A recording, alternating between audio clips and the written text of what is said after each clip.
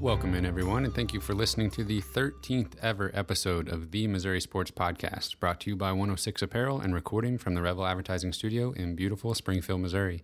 I'm one of your hosts, Cameron Albert, alongside my good friend and fellow Mizzou fan, Kyle DeVries. How you doing today, Kyle? I'm great. How are you? I'm great. I'm conflicted. We've got quite a show today. We've got bad news to talk about, obviously. It's jam-packed with content. We're going to talk Jontay Porter's injury. We're going to talk Mizzou Madness, Memphis game. So we better just jump right into the news. Let's do it. Obviously, the biggest news item in a while is Jontay Porter in a closed scrimmage against who? Southern Illinois. Basketball scrimmage went down with a torn ACL and MCL, as reported by several outlets and confirmed by the basketball team. That was on Sunday, like 24 hours or so after Mizzou Madness, and that is Missouri's best player going into this season, and he is out for the rest of the year. I was telling these guys that I have experienced real symptoms of depression over this news because especially after seeing Jontay at Mizzou Madness, which we're going to talk about here in a second, I just was so encouraged by what I saw from him on Saturday at the event, and looked like he had transformed his body and was making plays that I hadn't seen him do, and these dunks, and I really think he was primed to take the next step this year. Yeah. And the staff had been talking about how they expected him to have a pretty massive role in the offense this year, taking a ton of shots and bringing the ball up the court from time to time. So truly, probably a top 10 to 20 player in the country potentially. Yeah. And as I'm sure you guys know, it couldn't have happened to like a better guy. Like just seems like the nicest dude ever. Yeah. And so humble and such a good attitude. So right, represents Mizzou exactly how anybody would want. Yeah, so horrible in every way, and it's just the same thing continues to happen for the Porter family, where they just are plagued by injuries, and they're such a great family and also athletic, but have that aspect of it is insane. For anybody who doesn't keep up with the women's side of things, both Porter's sisters had to cut their careers short at Missouri with dealing with knee injuries. Obviously, we know about Michael's stuff last season, and now this for Jontay. It's just like, holy cow. I mean, 4 Porter siblings go through Missouri basketball, and all 4 of them now will have missed playing time because of significant injuries. Mm-hmm. So, and obviously I don't want to jump the gun on this, and we got a long way to go, but do you feel like Jontay will ever come back to Mizzou? I'm just mentally preparing that we will not see him again. I would assume that he's going to make a decision with his head, right, and move on into the NBA, as he probably should. Not unlike the decision Michael made to not come back to Missouri, to move on to the NBA. And I mean, it's more or less the same decision now for Jontay at the end of this season. And he's now at the same point Michael was last year, since he did move up a grade to be able to play with Michael last year. So he's still at the same point. So I would not expect anything other than him to go to the NBA. And I don't know. I think his case might be, the only thing that makes his case a little bit different is the potential draft position that we were talking about at the beginning of the season. With Michael, we were talking about potentially number 1 overall, falling to the back end of the lottery. And with Jontay, if you're talking about a potential late lottery pick to, late lottery to mid first round, does he drop, where does he drop after not playing for a season and with injury concerns? Right. So there's one part of it that makes me think he might come back for kind of that reason. I mean, right. he hasn't shown us anything in a real game that we didn't see last year. Right. So I guess we don't know for sure that he's improved. We know, we figured he probably has, but he hasn't shown us that he has. So, if he'd played half the year and was killing it and then got hurt, then I think he would absolutely go. I still don't think he comes back, but I could see him wanting to come back to, improve his draft stock, because I think he would. Yeah. But I don't know. There's also the part of it that makes me think he'll move on, because with their family's injury history, it just take the money and go. Yeah, and it'll be a decision at the end of the year. Listening to scouts, and even there could be changes to how the NCAA does things. Just within the next year, that could mean he gets even more information on what the NBA draft could look like for him. Right, and he may not even have to make the decision now, because we don't know how well he's going to recover from this injury. If he comes back and he's super bouncy like he was before, or more bouncy than he was, then maybe he'll just go to the NBA. Yeah. But if he needs more time to recover from this injury, then maybe he'll stick around for another year. I don't know. I really don't know. But he may not be making this decision for a while. Right. Yeah. And I mean, with medical technology where it is today, and you see guys like Mitchell Smith, who we saw at Mizzou Madness competing in the dunk contest, not too far removed from a ACL tear. So we know from professional sports especially, but even these college guys are recovering from these injuries and coming back at full strength. So I wouldn't expect anything less from him, just because of his work ethic, and he's going to have that desire to be right back where he was. So we'll just have to wait and see. But you're spot on about just kind of like depressed is a strong word, but there's just times where I'll see a tweet, or I literally almost want to unfollow Mizzou basketball from Instagram, because they'll show this video of them working out, or I know, like it's like, however many what's days, the use? Yeah, however many days till practice or till games start, and I'm just like. And you have to imagine there's a certain amount of that probably even on the team, where they're probably just like, oh my God, what do we do now? Yeah. And I'm sure it's not as bad as we might think. Maybe it was that way for a couple days. They were going to move on and be fine. But I mean, this guy was just the heart and soul of this team, and it's going to be interesting. And so now the next thing we'll find out is if the Smiths have eligibility, and we're running out of time on that. I mean, we are. I would be expecting to hear something any day now if that's going to happen. Yeah, so that certainly, if we get one or both of those guys eligible, it might soften the blow of this year a little bit, but definitely expectations are going to have to be tempered for this season. Yeah, I mean, expectations weren't necessarily through the roof, but I think reasonably you could have expected this team to do something similar to what they did last season. More of a inside-out approach, probably. Not as many 3-point shooters as last year, but I think we could have. You're looking at Jontay and Jeremiah Tillman with Kevin Perrier backing them up and playing a little bit of three. That is the best front court in the SEC easily, and one of the best in the country. Yeah, I think we could have. We may not have had super high expectations for the team, but I think we could have had really high expectations for how Jontay was going to do this year, and I think he could have been a top 10 pick if he had a really strong season in the draft next year. But all of that is on hold, so we'll see what happens. Yeah. This seems like as good a time as any to just kind of talk about our thoughts of Mizzou Madness as a whole. Once again, really fun event. Yeah.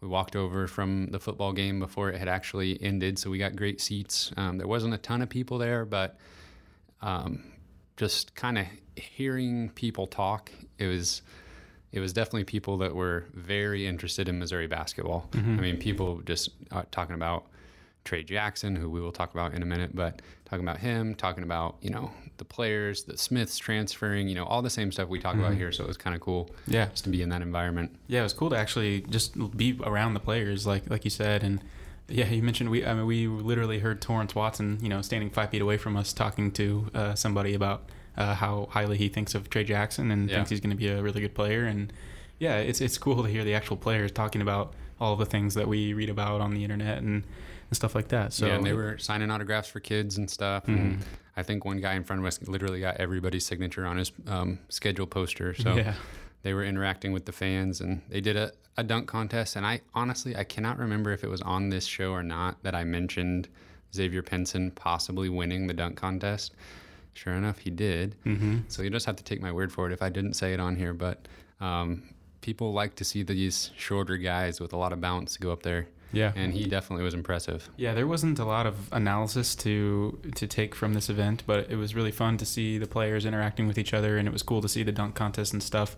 If there's anything as far as analysis that I can take away, is that Xavier Penton is incredibly athletic. He's got some handles, and he may be a little bit more of a contributor on this team than maybe I originally thought before, maybe a couple months ago or so. Yeah, it was just a scrimmage, of course, but he looked like he belonged out there. He looked very comfortable. Yeah, he did not look like he was in over his head with these other high-profile recruits. And at one point, he put the ball behind his back and then threw it up over his head off the backboard for an alley-oop to Christian Guess, I believe. Yeah. So, and that looked incredibly smooth. It looked like they'd been practicing it every day in practice, which they may have, but they pulled that out in the scrimmage, which was really cool. Christian Guess was good to see. I thought he and especially Javon Pickett, they looked like college players, and I honestly wasn't sure how they would look standing next to Torrance Watson, for example. Yeah. But Pickett especially, you could tell that he's been putting in some work in this kind of off year between high school and college. Yeah, he was taller than I think I had in mind. Yep, taller, a little beefier. I don't think I saw him make a three in the scrimmage, but he has a super quick release on the 3-point shot, and he was pulling up. So I think he did make one, but yeah, he has a nice looking shot for sure. Yeah, so it was very entertaining to watch them score the ball. Jeremiah Tillman was kind of fun to watch. He put up a 3-pointer. Right off the bat. Yeah, that was the first shot of the scrimmage, I think. Yeah. It looked good. It didn't go in, but he brought the ball up the floor one time, which was kind of fun. And as much as I hate to talk about it, Jontay looked amazing. I mean, he was bringing the ball up the floor and had an amazing putback dunk to end the scrimmage that was just – it was like nothing we saw last year at all from him. He looked flying around the basket and getting up there for dunks. So way more athletic than he did last year, and he had like one really nice I don't even know turnaround fadeaway jumper from mid range that looked really nice. Yeah, we talked about that's literally impossible to guard. A guy that's 6'11" can fade away and drain a mid range jump shot like that. But I was disappointed that we didn't get to see KJ Santos. He's still sidelined with an injury. Hopefully that doesn't linger too far into the season, but I don't really have a lot of information about that. I don't either, but we are probably going to be counting on him to take over some of Jontay's role. Traditionally, he's probably most comfortable in maybe a 3. Yeah. But I would imagine since we're shorthanded in the front court, he may have to step in and play some 4 as well. Yeah, and we'll probably be seeing a little bit more Reed Nico than we thought before this, which he looked very slim. He looked really fit as well. Looked a little bit more athletic than we'd ever seen him before, which is to be expected when you just more time in the weight room and getting ready like that. Trying to think if we missed anybody. Torrance Watson looked good, looked athletic. We've got so many. I didn't realize it, I guess, before this, how many long-armed, rangy wings we have that are really athletic and will be looking to get to the rim. And it's definitely the trend in college basketball. It's kind of the coveted body type right now for guards, is the long, rangy guards that can get to the basket, and kind of goes along with the positionless basketball, kind of the guys that can play the 1 or the 3 or the 3 or the 4 or whatever it is. So. 2 through 4, some of these guys. And rebounding guards as well is very valuable. So yeah. But that was a lot of fun. Coach Martin came out and gave a little speech to the crowd talking about the attendance from last year. I didn't even realize that the attendance was as good as it was. I think he said 13th, something like that, in the nation last year, and he challenged everybody to try to be top 10. So might be tough to overcome with all the stuff of last year. Yeah, the hype was so big last year, and now losing Jontay. That doesn't seem possible at this point. Top 10 is probably not going to happen. Yeah. Anything else about Mizzou Madness that you can think of? It was a really fun day, though. Yeah, I mean, for it to be a free event, after the homecoming football game, that's, if you like us, we can typically only make it just schedule-wise to one football game a year. That's a really good one to go to, because you get a full crowd with homecoming, and then you get a free basketball event to be introduced to the teams. So yeah, it was really fun. We'll just continue on with some news items. A news item that normally would be leading this show, but had to take a back burner to Jontay's injury, is Trey Jackson flipping his commitment from Minnesota to Mizzou in a span of about 2 hours. Yeah, that was bizarre how he decommitted, and we were like, oh, wow, Mizzou might have a shot to get back in this. Oh, wow, they're really back in this. Yes. Because he committed almost immediately. Yeah. It was kind of late at night and stuff, too. It was just so bizarre. Yeah, I mean, I would guess that most people saw him posting these pictures of him in a Mizzou uniform before they even realized that he decommitted from Minnesota. It's possible.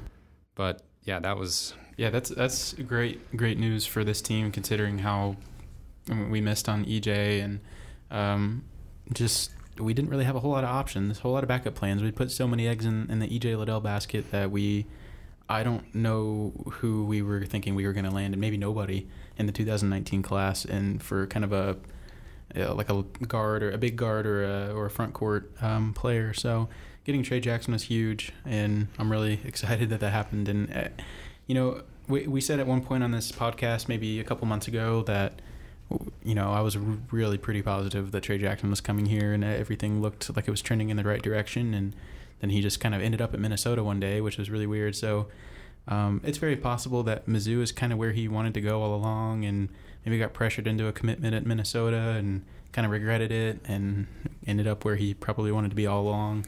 I don't know if that's what happened or not, but it seems like that is very possible. Right. Kind of goes along with the timeline. You wonder how EJ Liddell's recruitment played a factor in what Trey Jackson was doing. He may have felt that, things might dry up at Missouri if EJ went there, so he wanted to find a landing spot that he liked. Yeah, it's very possible. Beforehand. I don't know how exactly all of that works, but like I said, it kind of fits with the timeline. But yeah, Trey Jackson, we've talked about him quite a bit, a top 100 guy. Basically the type of guy that you want to fill your program with. And I think that's going to be Missouri's sort of niche under Conzo Martin, is getting as many of these top 100 four-star guys as possible, and then sprinkling in a Josh Christopher type every once in a while. Mm-hmm. So if they can keep that rolling, I think that we're right on track still. I mean, things were kind of derailed when EJ went to Ohio State, but getting Trey Jackson... Yeah, we were looking at, some JUCO guys and stuff that I'd never heard of, and I was just like, oh man, this is a bummer. Yeah. So getting Jackson was great. Yeah. The other 2019 guy that we've kind of been tracking is Kobe Brown, and he was in Columbia for an official visit. Seems like it went well. I don't have any real insight for you, but he posted pictures on social media of him in Tiger uniform, and yeah, he's posted a few times about it. So, yeah, it still would be nice to welcome him to the 2019 class as well. Yeah, that would be the last scholarship available, so seems like it might be his to take if he wants it, or they might just bank it if he doesn't want it. Yeah, he's got some decent offers as well, so I originally would have been pretty surprised to land him this late in the game. But I was kind of surprised that they got the official visit, to be honest, this late. But like it might be a possibility. Yeah. All right. A couple other basketball things. An old name from Mizzou past, Jonathan Williams III, has kind of been making news lately because he got some playing time with the Los Angeles Lakers. LeBron James's Los Angeles Lakers. Yeah, I watched a video of some highlights, and he looked like he played pretty well. Had a nice dunk that he received, or maybe I don't know if it's a dunk, but he had a nice assist that he received from LeBron, and looked like he had some nice defensive plays as well. Yeah, I saw it on Instagram with somebody captioned just a picture of him in the Lakers uniform saying, "Who is this guy?" I was like, "Oh, I know who that guy is." That's funny. And yeah, Jonathan Williams is kind of we saw him at Gonzaga making deep tournament runs, and I always wish, I mean, any Mizzou fans would wish that he could have ended his career at Missouri, and obviously he kind of actually takes a back seat when you think about all the different transfers. You think about that one whole recruiting class that transferred out. You don't really think about Jonathan Williams when he left for Gonzaga. Mm-hmm. Obviously, it worked out well for him.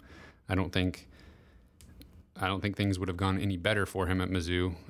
No, yeah, he seemed like a really likable guy. I liked him a lot when he was here, and feel like he was kind of in an uncomfortable role, like he was having to be the star player when he was here, and just I don't know that he's, at least not that early in his career, was really cut out to be like a natural scorer like he was having to do. Yeah. Wasn't that the story of Mizzou basketball there for a 4-year period? Exactly. Guys so pushed into stuff that they positions Kevin they shouldn't have been like in his freshman year and stuff. Yeah, that was the story of Mizzou basketball for a while. But it was hard to see him go at the time. But I'm glad that he left, because I just think that his career took a huge turn for the best, for the better when he went to Gonzaga. So good for him. Yep. Last bit of basketball news on the women's side, Aja Blackwell picked Missouri. So talking about a top 10 player for the women's squad. I'll be honest, I don't follow women's basketball recruiting, but if you follow men's basketball recruiting, you could not help but know about this, because she's from St. Louis, went to Whitfield where Torrance Watson went to school. So you were seeing stuff about her from Torrance, from Mario McKinney. They all seem to know each other. So this is potentially a program-changing player. So good for Mizzou or women's basketball team. It's really exciting, and it's good to see that at least one program at Mizzou is landing their top targets, that they're putting all their eggs in that basket. But it's good timing to have a player of that caliber coming out of St. Louis with Sophie Cunningham playing her senior year this year. That was another thing about Mizzou Madness that kind of cracked me up, was they literally referred to her as the mayor of Columbia on the PA system. Yeah, she is very loved in Columbia. She's got quite a personality. Yeah. So that's all I have for basketball news, but we got some football news to talk about. Jalen Knox was named the SEC Freshman of the Week, so we'll talk more about his game against Memphis, but definitely well-deserved. He's been really impressive so far in his true freshman season. Yeah, anybody that listens to this podcast knows my affinity for Jalen Knox. So. Kelly Bryant, the transfer quarterback from Clemson that we've been talking about, he has taken an official visit to Missouri this weekend. So he'll be there for the Kentucky game, which is really exciting. Yeah. I honestly didn't think his recruitment to Missouri would go this far, but... Yeah, this is huge news, and this is just like priority number one in recruiting right now. I know Jelani Williams is a big priority as well, but getting Kelly Bryant would be a great thing for next year, because as we've talked about endlessly on this podcast, got a lot of pieces coming back next year, but big question mark at the most important position on the field. So Kelly Bryant was like 18-2 or something at his time at Clemson. Yeah. So obviously an incredible talent. And I think Mizzou was probably I think I heard that he was they were the first school to call him after he was announced that he was transferring, and looks like that definitely helped him out. So I think it's kind of a 3-team race right now between Mizzou and Arkansas, and I think North Carolina is the other school. And those other two schools have some connections to him that we don't have. So it's going to be an uphill battle to get him, but I think we're definitely right there in the race. Yeah. On the commitment side of things, you got a football commitment recently. Yeah, we got a commitment from Shamar Pearl, who is a defensive end from Texas. And I don't know a whole lot about him, but I watched his film, and he's kind of a tall, rangy guy. Kind of maybe think Trey Williams, pretty athletic guy on the outside that will hopefully bring a pretty nice pass rush and some athleticism to that defensive line. So definitely a really nice pickup there. Yeah, I think if you're going to just like stockpile players on the offensive side, wide receiver, on the defensive side, edge rushers, just get as many of them as you can and see who comes out on top. Well, if you remember a few years back when we had like Marcus Golden and Shane Ray and Michael Sam and all those guys, and Coney Ely, like they made us good because of just the opposing teams couldn't do anything because they were just, those guys were all over opposing quarterbacks. So and you had future NFL players backing up future NFL players. So we've seen what having good defensive ends can do for your team. Yeah. Last bit of football news here. There was a shakeup in the depth chart with the secondary.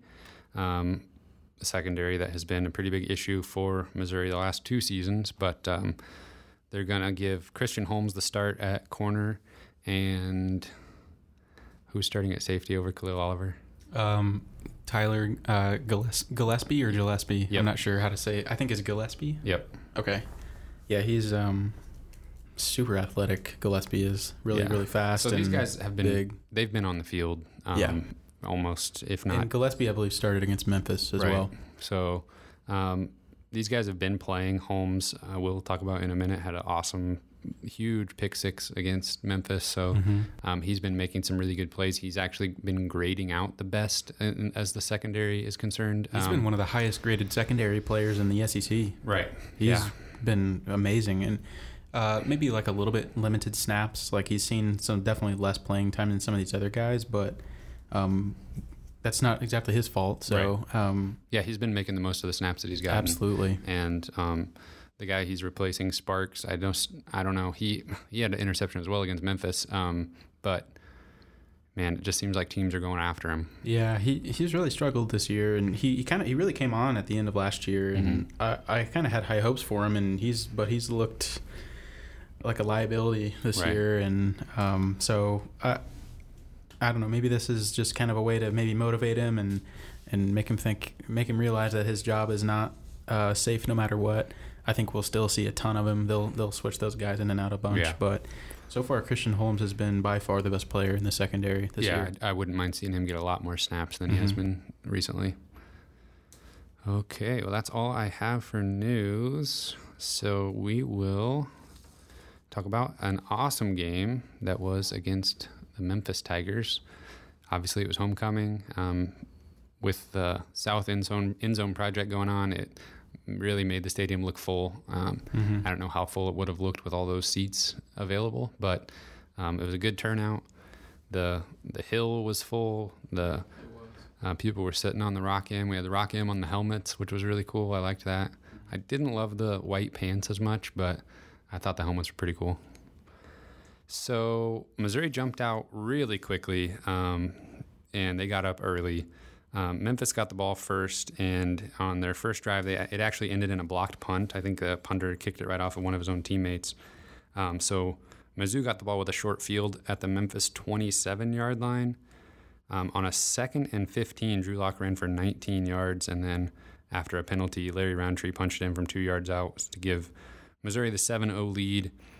And then on Memphis' very next possession, Brady White threw an interception like we just talked about to Christian Holmes. He had turned it into 7 points the other way, so it was 14-0 Missouri.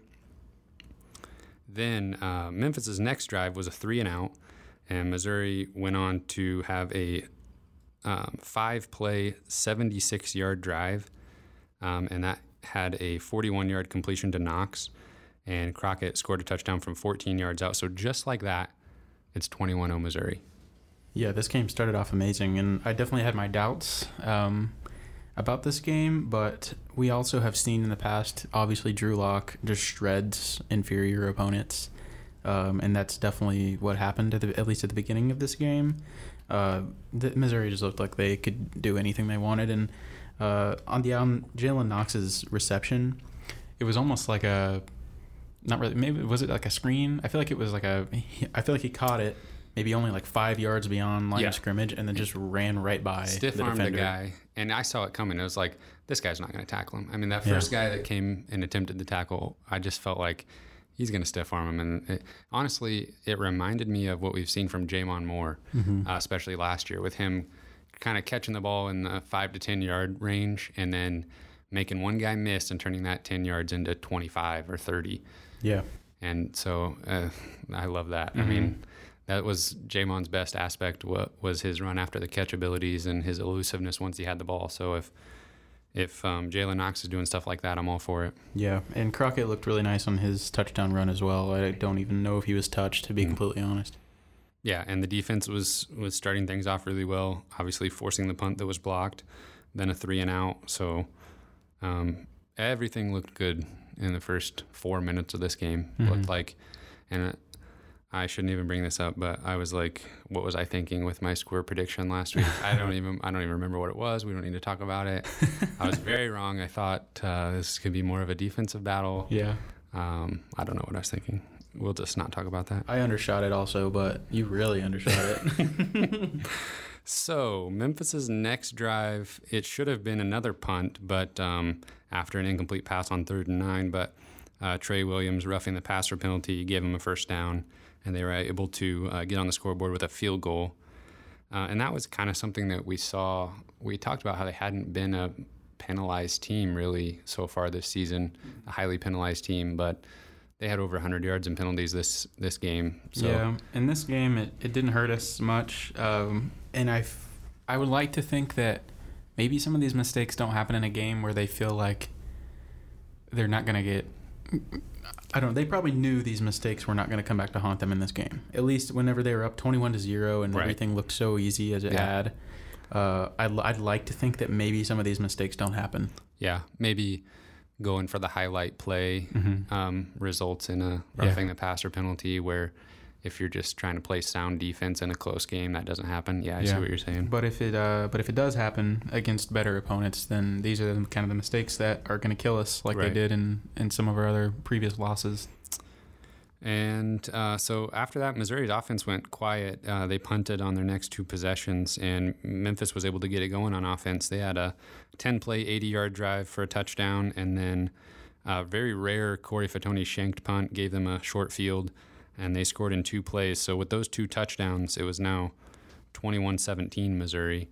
I made the mistake of quickly glancing at the internet at this point in the game. After Memphis had scored 17 unanswered points and had gotten back in the game, and it was like everybody's freaking out, like fire Barry Odom and all this stuff. Like, this is why Barry Odom can't coach here and all this stuff. So I don't worry about it too much, and I honestly wasn't concerned at the time. I just think Missouri got off to such a fast start and realized we can score 100 points on these people if we want. Yeah. And it's not a great attitude to have, but I just think they were just kind of felt safe there for a little while, and Memphis got back into it. And then, as we'll see later in the game, they just punched the gas pedal a little bit again, and it was fine. So I didn't want to see Memphis get back in this game for a little bit, but I wasn't that concerned at this point. It was good to see Missouri respond, and they responded in a big way. They, on their very next possession, this was actually, at the time, a really big play, a pivotal moment in the game. Missouri went for it on 4th and 1. With a play that I did not care for, designed rollout of Drew Lock with basically one option, unless they thought he might run for it. But I don't know why they called that play there, to be honest. And everybody around us, it was like, I feel like we were around, some season ticket holders that watched a lot of football, and there was kind of a groan, like okay, that worked, but do not do that again on 4th down, please. 4th and 1. Yeah, but I guess. It worked, so... Yeah, and it's good to see JJ make a big play, because he has done very much the opposite this year. When we've needed him the most, he's been the opposite of clutch, whatever that word means. It might be. He's been that, because he's dropped a couple touchdown passes, I think, and he just has had bricks for hands this year, and we really need him to step up and be the veteran on the offense. Yeah. So... Then Drew Lock was able to hit Albert O over the middle of the field, something that we've seen many times now. That went for a 58-yard touchdown. Unfortunately, McCann would miss the extra point, so it was 27-17 Mizzou. Albert O, that connection between Lock and Albert O was amazing this game. Yeah, we got to have Albert O, for the rest of the season, look like he did. Like, if we're going to win some of these games against Kentucky and Florida, we have to have that Albert O on the field. And man, he looks good. When he's out in the open field like that, he's outrunning these little cornerbacks and stuff. He's like I don't know how heavy he is, but he's like 6'6", and he's just massive, and he's outrunning these little 190-pound cornerbacks. Yeah, and I think part of that, though, that I've noticed on that, and it's not one play, but it's a very similar play design that gets him kind of streaking down the middle of the field. Yeah. And it's resulted in a lot of touchdowns, and I feel like part of that has to be at least a little bit of breakdown on the defense's part. And I think that might be why we haven't seen him come up real big against some of these better defenses. Yeah, it does seem like he has huge games against inferior opponents because he gets wide open like that. Yeah, it's I don't know what play it is. I don't know if there's another option where Drew Lock can throw the ball if he's covered. I don't know what exactly the play design there is, but that's definitely where they want to get the ball, I would think. That's option number one is Alberto running wide open down the middle of the field. Yeah. And they got that several times in this game. Yeah. Brady White then uncharacteristically threw another interception, this time to Adam Sparks, and he was never comfortable. Brady White, this whole game, the Mizzou defense was getting after him every possession. And we talked about in the preview how, I mean, coming into this game, he had 15 touchdowns and only one interception. They'd been riding their running game, and he'd just been efficient and safe, and everything was fine. But it was the opposite in this game. Yeah, we kind of talked about that during the game as well. But you're right. He did not look comfortable. He didn't look like an efficient passer at all. Kind of threw up some ducks sometimes. I never felt threatened by him whatsoever, and I was a little bit worried about him because Memphis had such a great running back. I mean, they've got one of the better running backs maybe in the country, and I thought we might kind of sell out for him and get hurt by the quarterback because he's good. Right. And we might forget about him, but that was not the case at all. The way some of these quarterbacks have performed this year against the Missouri defense, it was kind of like, we might be in for another one of these 350-yard games from some nobody quarterback, or somebody that just has a good arm and they take advantage. After that interception, Missouri scored on one play. It was one of the easiest pass and catches I've ever seen for a touchdown, from Drew Lock to Jalen Knox. I mean, yep. He just, once again, Knox looked so smooth out there, just great hands, easily beat his man. He was just very wide open, and Drew Lock just threw a perfect ball. Put it right on him. Memphis went 3-and-out again, and Larry Roundtree took Missouri deep into Memphis territory. He had a really nice 44-yard run, and then he got to finish it off with a touchdown from the goal line. So then it was 41-17 Missouri, and we felt like it was pretty much over at that point. Good to see. 41-17, they just, after being 21-17, they just score 20 points in, just like that. Exactly, and like I said, I just think that Mizzou could name the score in this game. They just, when they wanted to score quickly, they did, and they just kind of punched the gas after Memphis got back in a little bit, and it was completely fine.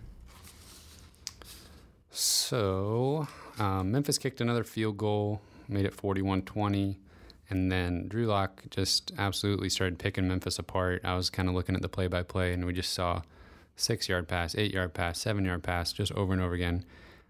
He found Alberto again, this time for 47 yards. So another touchdown, made it 48-20. And that was just the first half. We've now reached halftime.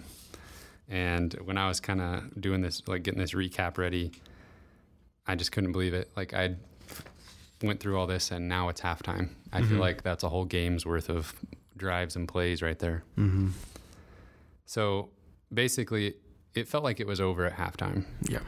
So when they came back out, Tucker McCann did miss kind of a frustrating miss, a 35-yard field goal to start the second half. Just kind of a sigh. I mean, I'm not really surprised anymore when he misses these, but he'll make a 56-yarder to tie a game and then miss a 35-yarder that doesn't really matter, but still. Yeah, I don't know if he just like loses focus or something. I don't really know what the deal is, but I'm fine with him getting some of these misses out against games that aren't close, if that means he's going to make big kicks in big games. Yeah, I feel like it's just basically a coin flip every pretty time. Pretty much. I hold my breath no every matter how time. far it is. It could be a 60-yarder, and I'm like, well, extra 50-50. Yeah, exactly. 50-50, an extra point, or a 60-yarder, yeah. So Memphis had a really good touchdown drive, 80-yard, 10-play drive. That made it 48-27 Missouri, and then Missouri answered right back. Since that time when it was close, Missouri's just answered everything Memphis did.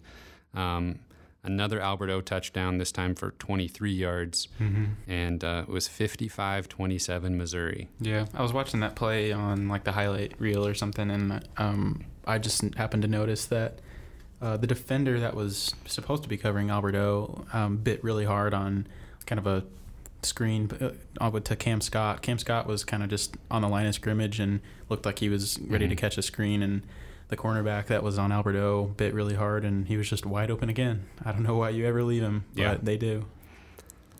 After another Memphis 3-and-out, Larry Roundtree finally got in the end zone on one of these long runs. I think like mid-game, we said, I just don't think he's quite fast enough. And honestly, on this one, it went for 59 yards. He wasn't fast enough. They caught him, but he had some kind of tricky maneuvering and used his blockers well and kind of cut back towards the sideline and was able to get in the end zone. Yeah, he doesn't have the greatest like top end speed, but he has great feet. He's very quick and very agile, especially for kind of his size.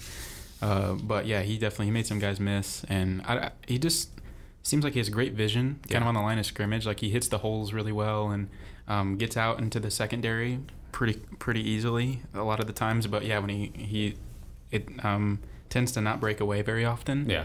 But he definitely got loose a few times in this game. So that brings us to the fourth quarter, and the fourth quarter was pretty much entirely garbage time. Drew Lock handed the ball off once to start the quarter, and then he was replaced by Taylor Powell. So the rest of the game, Missouri got one more field goal, and Memphis did get another touchdown. So the final score in that one was 65-33, which is just kind of a crazy score to see.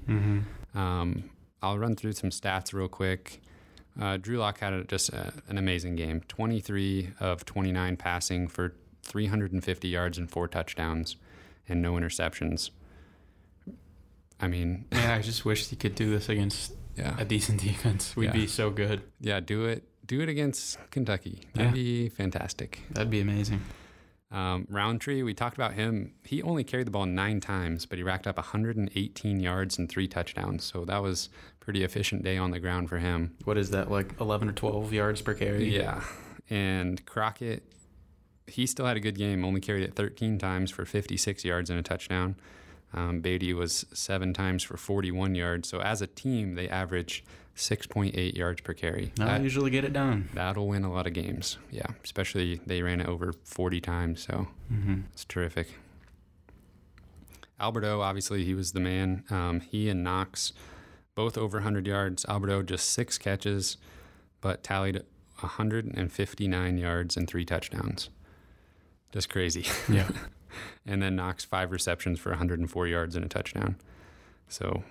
Yeah, it's Alberto has just been Jekyll and Hyde this year. I mean, sometimes he'll go off like this, and sometimes he is kind of just forgotten about, and it seems like maybe I don't know. I don't know what's going on in the helmet, so I don't know if he's just being, outperformed by the defense that he's going against, or if he's just kind of, I don't know, going through the motions, losing focus. I don't really know what's going on, or maybe he's just covered in some of these routes that we're seeing him take advantage of against inferior opponents. Yeah, I think part of it could be this is still just his sophomore season. Yeah. So he's got athletically, I think he's, kind of the best he will ever be. I mean, he is it's possible. Absolutely amazing athletically. But as far as just the game of football, he might have a little bit to learn still, which is to be expected of a sophomore. Yeah, it'll be really interesting to see how he does the rest of the year, because if he puts up these kind of numbers, at even a couple more times, I think he'll probably go to the NFL after this year. Yeah, and since he did redshirt, he would be eligible. So there'd be a lot of teams that would look for his abilities. I mean, you're seeing that actually trickle into the NFL more, splitting the tight end out wide and them getting more, using 2 tight ends kind of. Yeah, when you think of a receiving tight end, I mean, he's just exactly what you're looking for, just the speed and the size and athleticism. Yeah, and when you see guys like Travis Kelce and Rob Gronkowski tearing up the NFL, it's just like, well, that's the same type of guy. I was really impressed with Missouri's defense. They... Brady White was always rattled. He was never comfortable, and that showed in the box score. He was only 15 of 37 for 200 yards, and with those 2 interceptions, easily his worst day. I mean, he's had fewer passing yards in a game, but he's never had that low a completion percentage, and obviously he hasn't thrown 2 interceptions in a game this season, so easily his worst game. And then the running back that we talked about, Henderson, who already has over 1,000 yards on the season, only ran the ball 4 times for 15 yards. So I think he got hurt potentially. I don't see any other way why he would be. I think he left the game, and it was kind of, since we were there, it was a little bit harder maybe to notice that. But there's only one explanation for that line for him. But as a team, they were only They averaged 4.7 yards per carry. So a team that, prides themselves on running the ball. And when you force 2 interceptions from the quarterback and hold the running backs to 4.7 yards per carry, you're most likely going to win that game. Well, anything else about Missouri's win over Memphis? I don't think so. Nothing that it was really fun to watch. Said. Yeah, it was very entertaining, and those big touchdown plays. I mean, yeah, can't really beat that. I think I did say this to you at one point during the game, but I mean, it just really looked like at times Missouri was playing against almost like an FCS level team. Like they looked physically bigger and more athletic, and they obviously performed much better than Memphis did, and they looked very superior at times over a team that has competed with some pretty good teams this year. Like we talked about last week, they almost knocked off UCF. Yeah, and then they turn around and just get blown out of the water by Mizzou. So now I want to see Mizzou and UCF play. Yeah, it's Josh Heupel. Yeah, that would actually be really interesting. Okay, well, we will go ahead and move on to a preview of Missouri's matchup with the Kentucky Wildcats. Kentucky is 6-1 on the season, 4-1 in SEC play. They've had some really big wins already this year. They beat Florida at Florida. They had nice home wins against Mississippi State, who was ranked, and South Carolina. So this isn't a fluke so far. They've got some wins to back up their record. First thoughts on Kentucky? It's an interesting matchup. Definitely, Mizzou's defensive strength matches up well against Kentucky's strength, which is running the ball. They've got obviously a top 10 player in the country potentially in Benny Snell, and so that'll be a really interesting matchup to watch. Is Mizzou's defensive line versus Benny Snell, and they're not super high powered on offense. So whatever happens, I don't think that they're going to blow us out. Right. I don't think they're going to run away with this game. So. Missouri will be in this game right till the end. Yeah. Just because even though they have a dynamic player at running back, they just don't score a lot of points. Yeah, I think Mizzou's offense is definitely going to be good enough to challenge Kentucky's defense all game. So if we just can finish in the red zone, I think we've got a really, really good shot. Yeah, I was kind of looking for some trends in Kentucky's big wins so far this year. Obviously, when they're winning, they are running the ball a lot. And against Florida, they ran for over 300 yards as a team. And their quarterback, Wilson, he's basically just doing enough to hold on to the win, basically. Jumping ahead a little bit, but in their most recent win against Vanderbilt, they only threw the ball 9 times for 18 yards total. Yeah, which is awful. So I think Missouri won. Missouri, yeah, exactly. That just shows you how good Snell is and how good their defense is. But Missouri, the best thing they can do here is get an early lead and make Kentucky feel like they have to throw the ball. Yeah. And because that's gonna, if we get behind and then they can just sit back and let Snell run the ball, it might get ugly. Right. And I mean, like I said, I don't think they're super explosive, so Mizzou could always climb back in it. But the best case scenario, Mizzou gets to an early lead, maybe 14-0 or something lead. That would be fantastic. Yeah. And then Kentucky would probably feel panicked and feel like they would have to throw the ball. Yeah. So far, every game that Kentucky's been in has been just an ugly football game that I probably would not want to watch. Boring.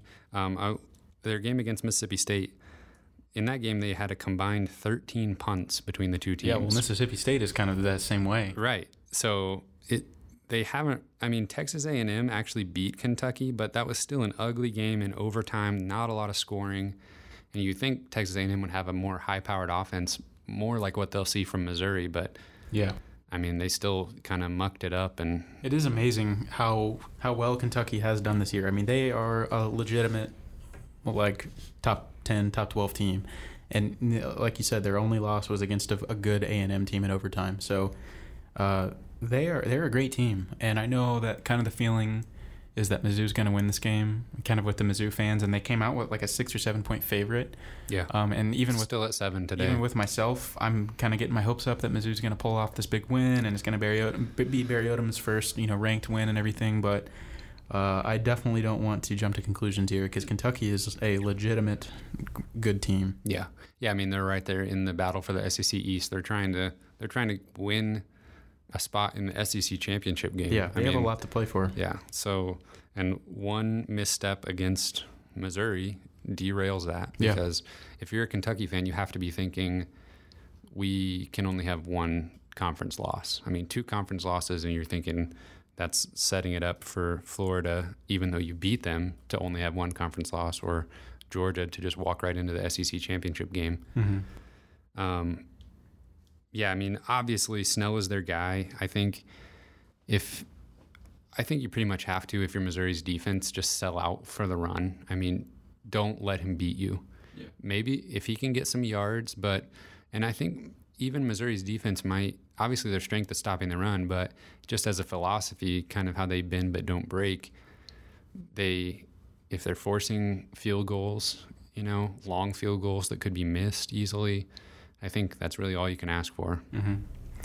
Yeah, I just can't emphasize enough how interesting that matchup is going to be. And, I know Kentucky's got a good defense, but I'm just not sure that they can hold Mizzou to, less than 20 points. And I'm not sure Kentucky's going to score more than 20 points. Right. So I think if Mizzou can score 30, they win. Yeah. I guarantee it. Yeah. But if they score 20, I don't know. Yeah. So it'll be, I just can't wait to see. Yeah, 21, 24, even 27, 28, that's pushing it. I mean, get to 30, and I just don't think Kentucky can do that. So, if they force the quarterback to throw, he is not going to beat anybody. No. This season, he's only got 5 touchdowns and 4 interceptions. So he is not the game manager that they even need to go along with this running attack. They have won despite him a lot of the time. Mm-hmm. So he's made mistakes. They've had issues fumbling the ball, him throwing interceptions. So I think that's going to be one of the keys. And Kentucky forces turnovers too. They've forced fumbles, interceptions. That was a big key in their game against South Carolina. They forced 3 interceptions. So not turning the ball over is going to be huge. Yeah. Because you're not going to have a lot of possessions, because Kentucky kind of grinds it to a halt and mucks it up. So an interesting thing that I did happen to stumble upon on Twitter was that Stoops, their coach, was quoted saying that they could potentially experiment with multiple quarterbacks in this game. It seems like we've run into that several times this year. Like, I know against Purdue was one of those situations where we were like, okay, we don't really know who's going to be playing quarterback coming into this game. Georgia threw a couple quarterbacks at us, so same situation. South Carolina playing a backup. Exactly. Yeah, we've run into this situation several times this year. If you're going to do that, do it against Missouri, because you might stumble upon your starter for the next 3 years.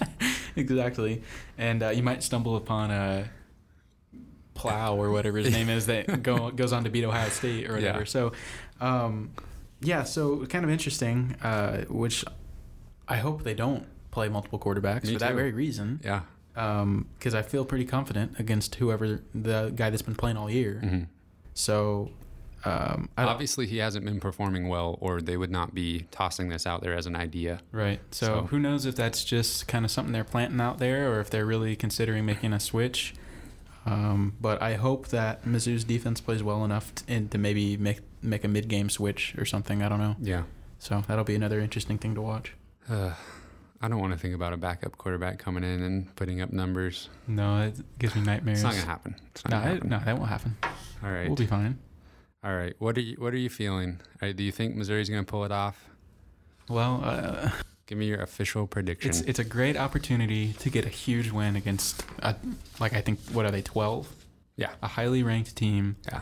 A conference win against a seasoned literally team. Something that Missouri hasn't done in Drew Lock's career. Yeah, pretty much. And Barry Odom, like I said, does not have a ranked win. So this is a big opportunity to do something that Mizzou has not done in a long time.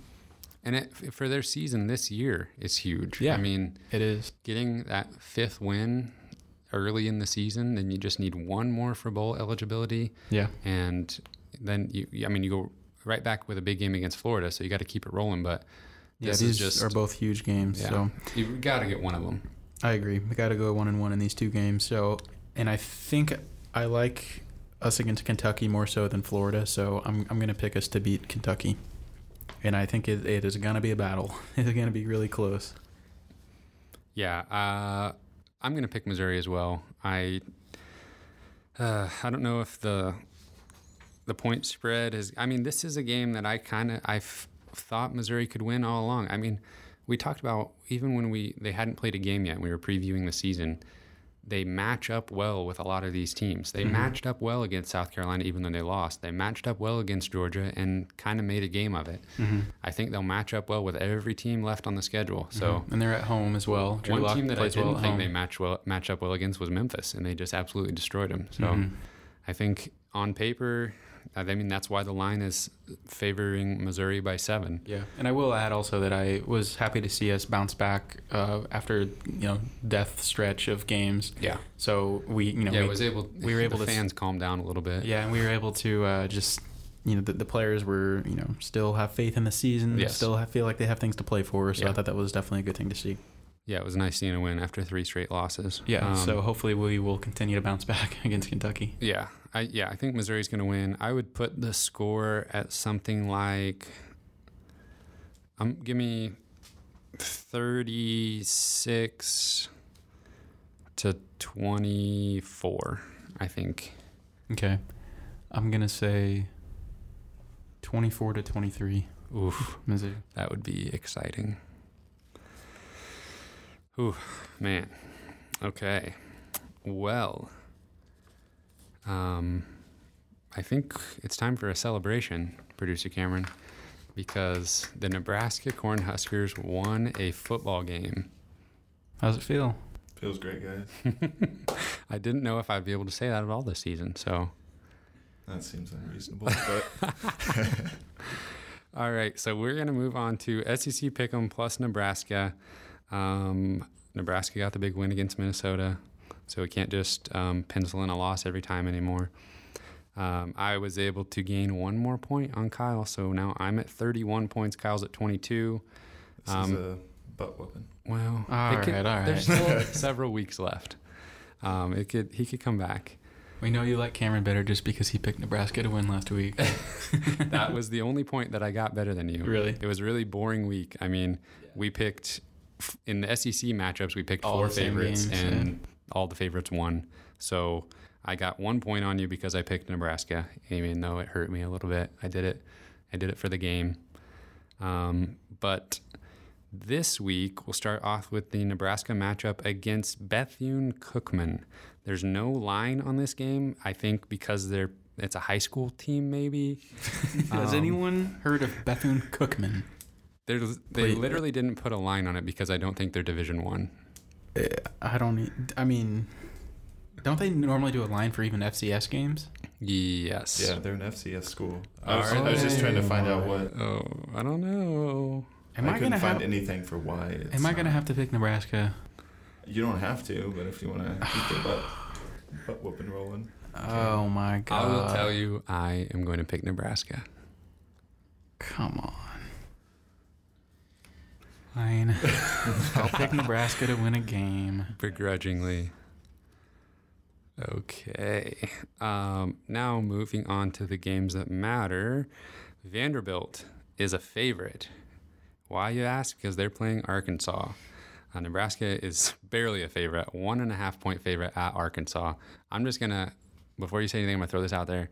I'm taking the easy upset with Arkansas at home. I'm going to try to get those 2 points. I thought about doing that too because Vanderbilt's been competitive in a lot of games against decent opponents, but I'm not sure they can actually win a game against anyone, if that makes sense. They're always kind of there, but I'm yet to see them just actually break through and beat somebody.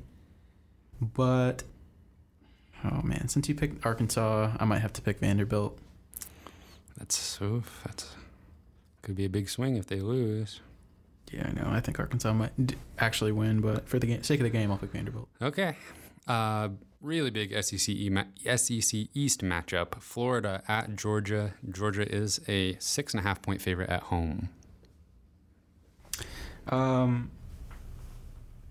Did Georgia lose recently? Who did they lose to? LSU. Was that last week or 2 weeks ago? 2 weeks ago. Okay. Who did they play last week? Georgia. Georgia played someone they should beat. They played. I'll find it. Sorry to put you on the spot. Yeah. Well, while you're doing that, I'll just go ahead and say I like Georgia to win this game. I like Georgia to win it too. Okay, I'll go for it. Next up, Texas A&M at Mississippi State. Mississippi State is a 2-point favorite at home. I'm actually kind of surprised to see that Mississippi State is favored in this game. I'm going to pick A&M for the upset. The loss to LSU was Georgia's most recent game. Oh, okay. Well, I think they bounced back then. Refocus a little bit. They must have had a bye this past week. Okay, maybe so. Okay. You picked A&M? Oh, sure. That's who I wanted to pick. I'm going to pick them as well. Oh, come on. You're supposed to pick the team that's going to lose. No. All right. Last SEC matchup, Tennessee at South Carolina. South Carolina is an 8-point favorite. I don't think Tennessee is going to shock the world at all again the rest of the season, so I'll pick South Carolina. Yeah, I'm not going to pick Tennessee. I'm not really picking South Carolina. I'm picking against Tennessee. Pretty much. All right. So nothing too exciting. We have the Vanderbilt-Arkansas game to really pay attention to. I'm coming back. Get some points on the board. Anything else for the folks? What's the Bethune-Cookman mascot? Does anybody know? I think it's like some kind of cat, large cat. The Bethune-Cookman like High a School wildcat. Wildcats. Is it a wildcat? Don't ask me how on earth I knew that. But I feel like I can, maybe through all of these like video games I've played in the past, like college basketball, college football games, I've seen their logo somewhere. See Bethune-Cookman on a video game. I think I've seen them on like the college basketball game that I used to play a long time ago. All right. Some random. They might be Division I in basketball. Okay. Maybe. I don't know. I still think they're a high school team. So. Okay, maybe so. All right. Well, that's all I have for us for this week. Cameron? Producer Cameron? Anything you want to add? Nebraska might win 2 in a row. Oh, enough my of gosh. that. Enough. This episode is over. We will be right back next week. We will recap this Kentucky game. We're going to have to start previewing this basketball season before too long. I don't know how we're going to fit it in between these football games, but we might try to do that soon. Where can they find us, Kyle? Cameron, they can find us on iTunes, Google Play Music, and Spotify. They can tweet us at Mizzou Sports 1, and they can email us at MissouriSportsPod@gmail.com. And you can find me on Twitter at C_Albert08. Thanks, everyone, for listening. We will see you next week.